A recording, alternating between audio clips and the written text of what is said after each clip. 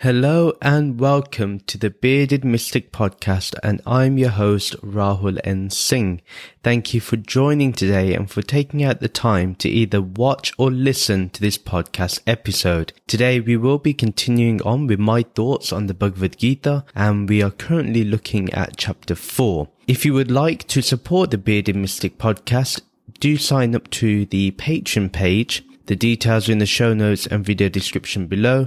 You get exclusive benefits like guided meditations and conversations with the Bearded Mystic, which is a Patreon exclusive podcast. Also, every Saturday at 11 a.m. Eastern Standard Time, there is a free virtual Zoom meditation class. You can find the details in the show notes and video description below. Let's do a recap. In the last episode, we looked at chapter 4, verses 9 to 12. In that episode, we learned that Sri Krishna instructs us on how we must accept his divine birth and understand its purpose. If we do, then we attain him as the supreme Atma or Brahman when we die, and we will no longer be in the cycle of birth and death.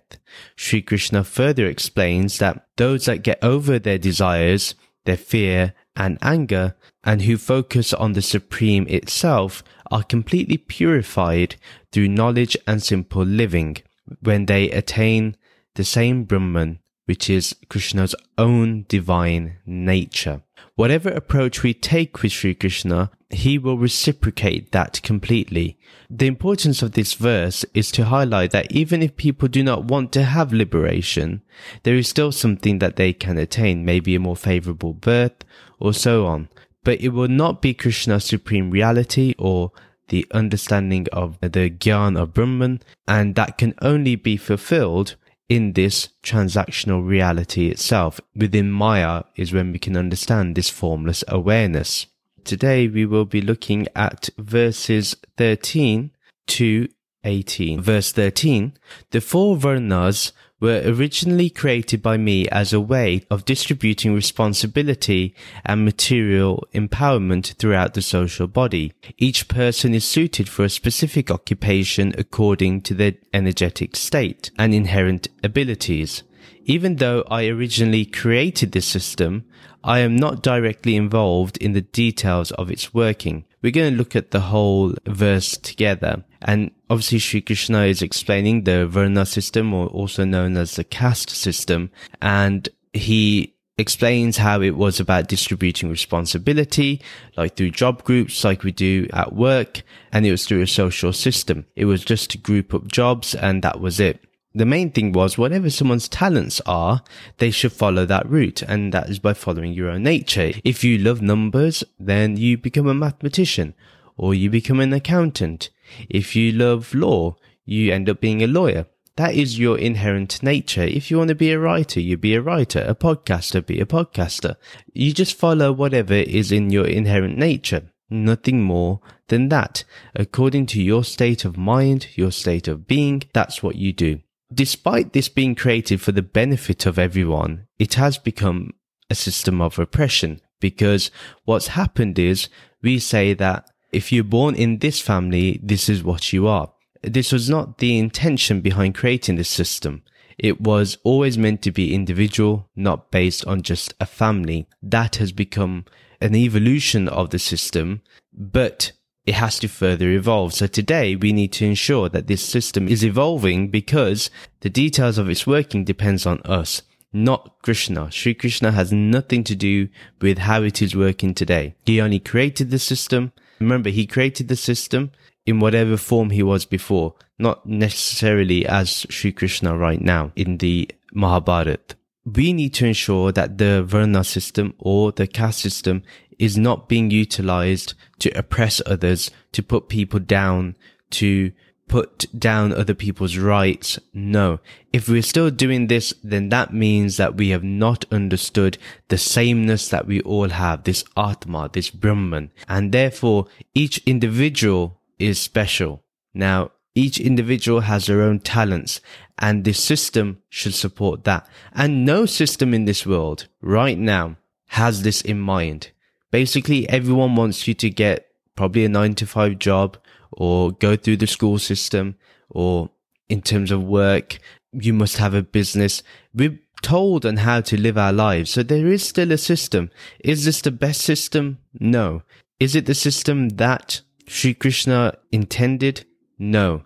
We have to ensure that when we guide our children going forward, that we tell them to go according to what their nature is and support them in their dreams. If a particular job is not paying well, then we need to make sure that that job is paid well. For example, if someone is an artist, that we support artists, that they should have a minimum wage or a minimum income, that the government should support them, and if they need to put checks and balances in place, do so. But the thing is, nobody should be taken away from their inherent talent, because the moment they do this, then people will have anxiety, and not only just anxiety, they will have stress and depression. So why should we have a system that exacerbates this? In fact, we should look at a system that will solve these issues. That is the most important thing. Today, as the caste system stands, it is obsolete and no longer is important. Anyone still following it is doing so out of ignorance. If you still think you're a Brahmin or a Kshatriya or whatever caste there is, it's due to ignorance. It has no purpose today. For example, a Brahmin is now able to be a CEO of a company. If they really care about tradition like they claim to be, then why not just have an ashram and study the scriptures? That should be your job. That is your caste. But no, now the Brahmin wants to be a businessman. So if that's the case, then that means the title of a Brahmin or the grouping of a Brahmin has no meaning. Therefore, let's get rid of this. Yeah, we don't need this. It's all due to ignorance. It has no purpose today. And no way should this jati or this caste system reduce the value of another human being. Remember that we are all human beings, and beyond this humanness is this formless awareness which we all share, which we all are. Therefore, let's get rid of this notion of caste. There's no need for it. There's no need for this division. If Brahman is indivisible, then so are you. So is this formless awareness, which is your essential nature. If you have attained the supreme Atma, what can be your caste? What caste do you hold? What is true to you? If you are beyond change, beyond birth and death, then what is your caste? So I think today we don't need this. If we do not evolve the teachings to today's times, it will not stand strong. We will find that this dharma will lose its value. And that is something we need to avoid from happening. So let's continue on with the evolution. If we are to maintain this caste system, then let's bring it to its original form, which was to ensure that each and every person has the ability to do the job they need to do according to their inherent talents and abilities. Instead of condemning others as lazy or whatever, maybe they're lazy because we're not utilizing their talents. And this is how we need to see it.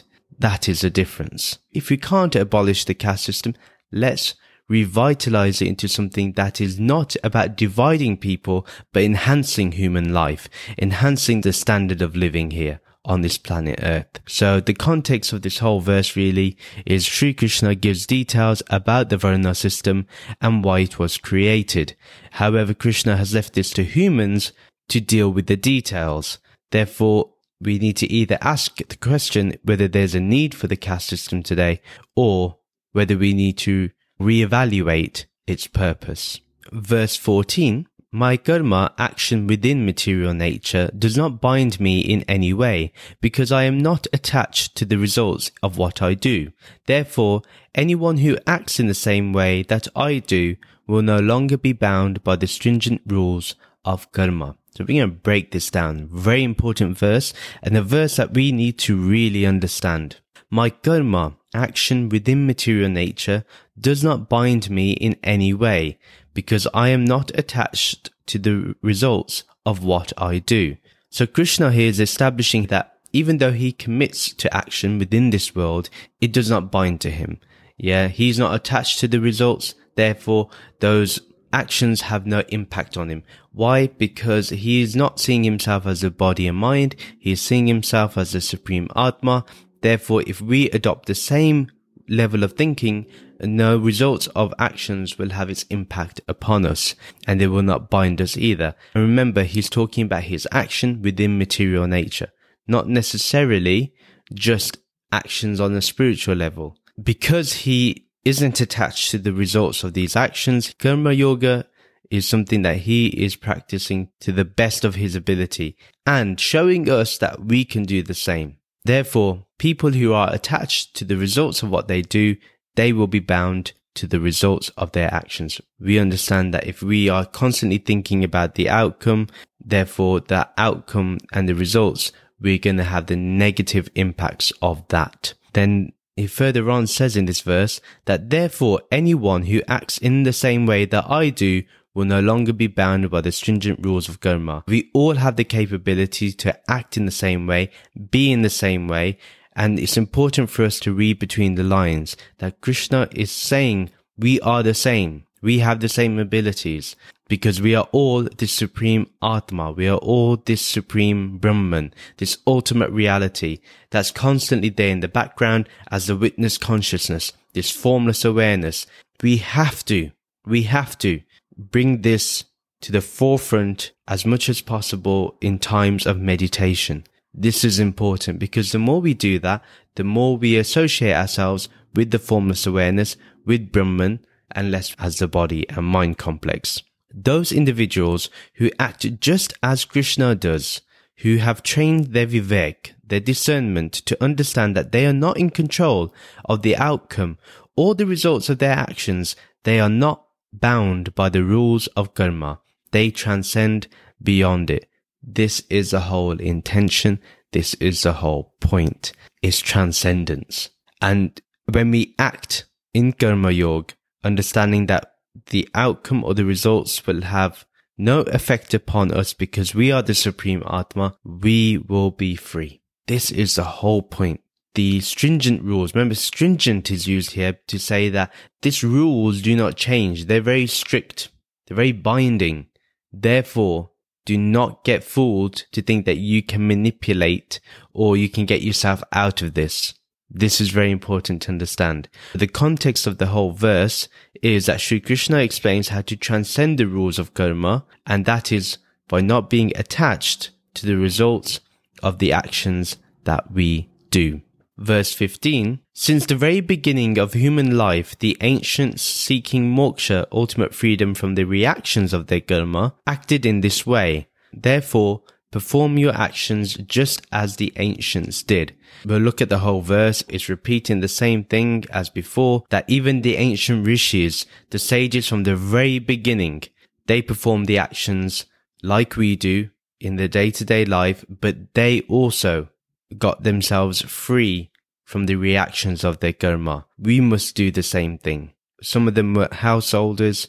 We are householders today, majority of us. So it applies to us today too. What is important is to attain that gyan, that knowledge, that wisdom, and live in this knowledge all the time by sharpening our buddhi, making our buddhi the foundation of understanding what is permanent and what is temporary, what is changeless and changing, and build upon that intellect, and therefore we can perform actions just as they did, understanding that when we perform an action, we bring that formless awareness to the forefront so that the results go to the formless awareness and not to us. And when it goes to the formless awareness, what you can say is that action or the result dissolve away. Those who want moksha or mukti must perform actions just like Sri Krishna explained in the previous verse.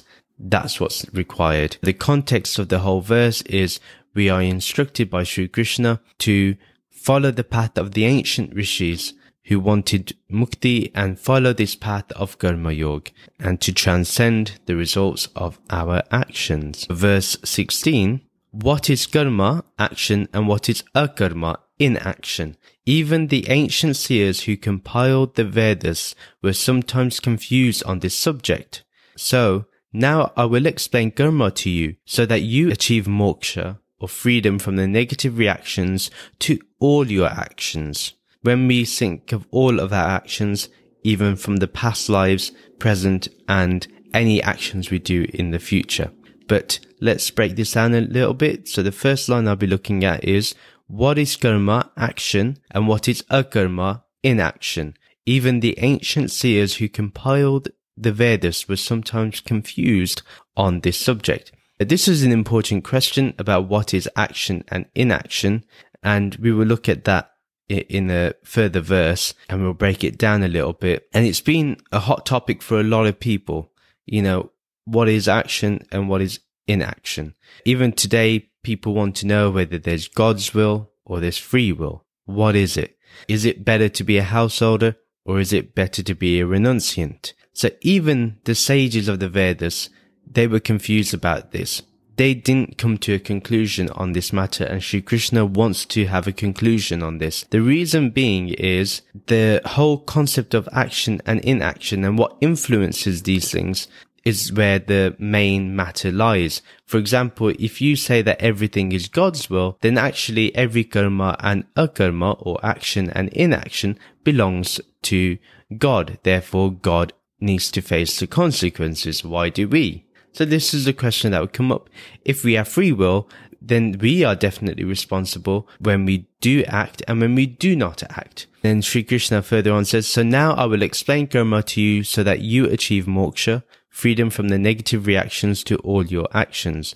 So now Sri Krishna wants to explain one thing specifically. Basically, what will take someone to achieve moksha, freedom from the negative reactions to all your actions. The context of this whole verse is, this is where the Bhagavad Gita will evolve the definition of what is karma and akarma, action and inaction. Verse 17, the intricacies of karma are difficult to understand. One should be able to discern the subtle differences between correct action, inaction, and forbidden action. We'll look at the whole verse together. We need to understand that understanding karma is difficult. It is very nuanced, it's very subtle in its meanings and its workings. So it's difficult to give a one-liner to it. We cannot give one-liners to this definition of karma. Hence, it's been continuously talked about. Now, it is, as I mentioned, it's intricate and nuanced. Therefore, if we're looking for some black or white answer or binary answer, it is ridiculous.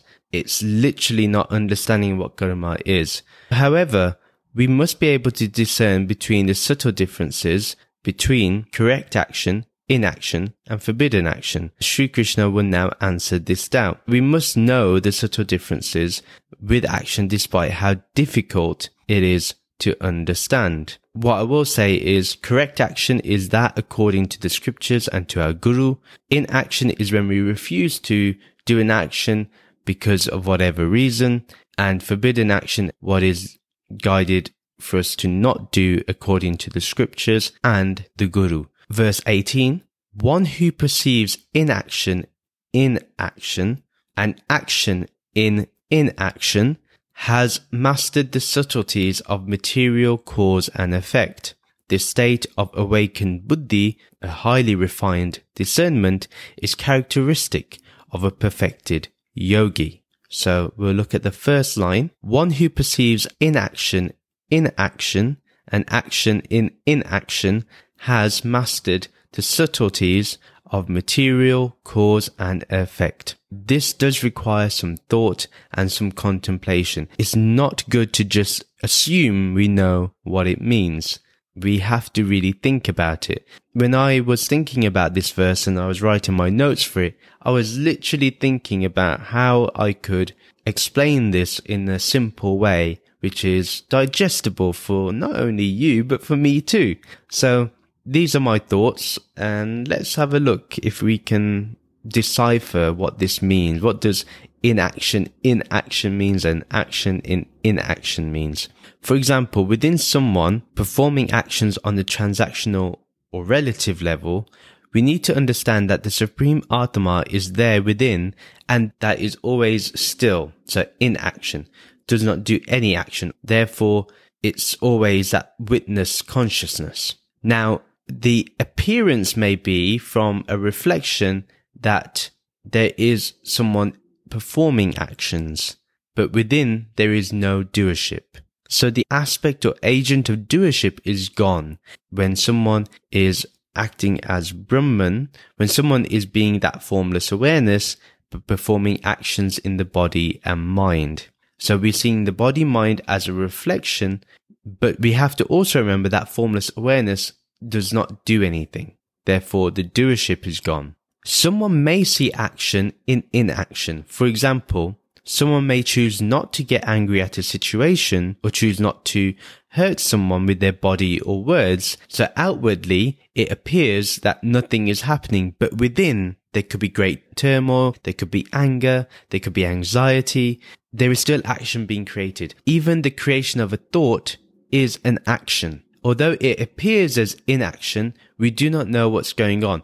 Even with emotions, it may be that we're angry inside and we're thinking about what we're going to do to that person if the circumstances allowed it to be so. So even though it looks like there is inaction, there is action still going on. Yeah. Even the fact someone chooses not to act is an action.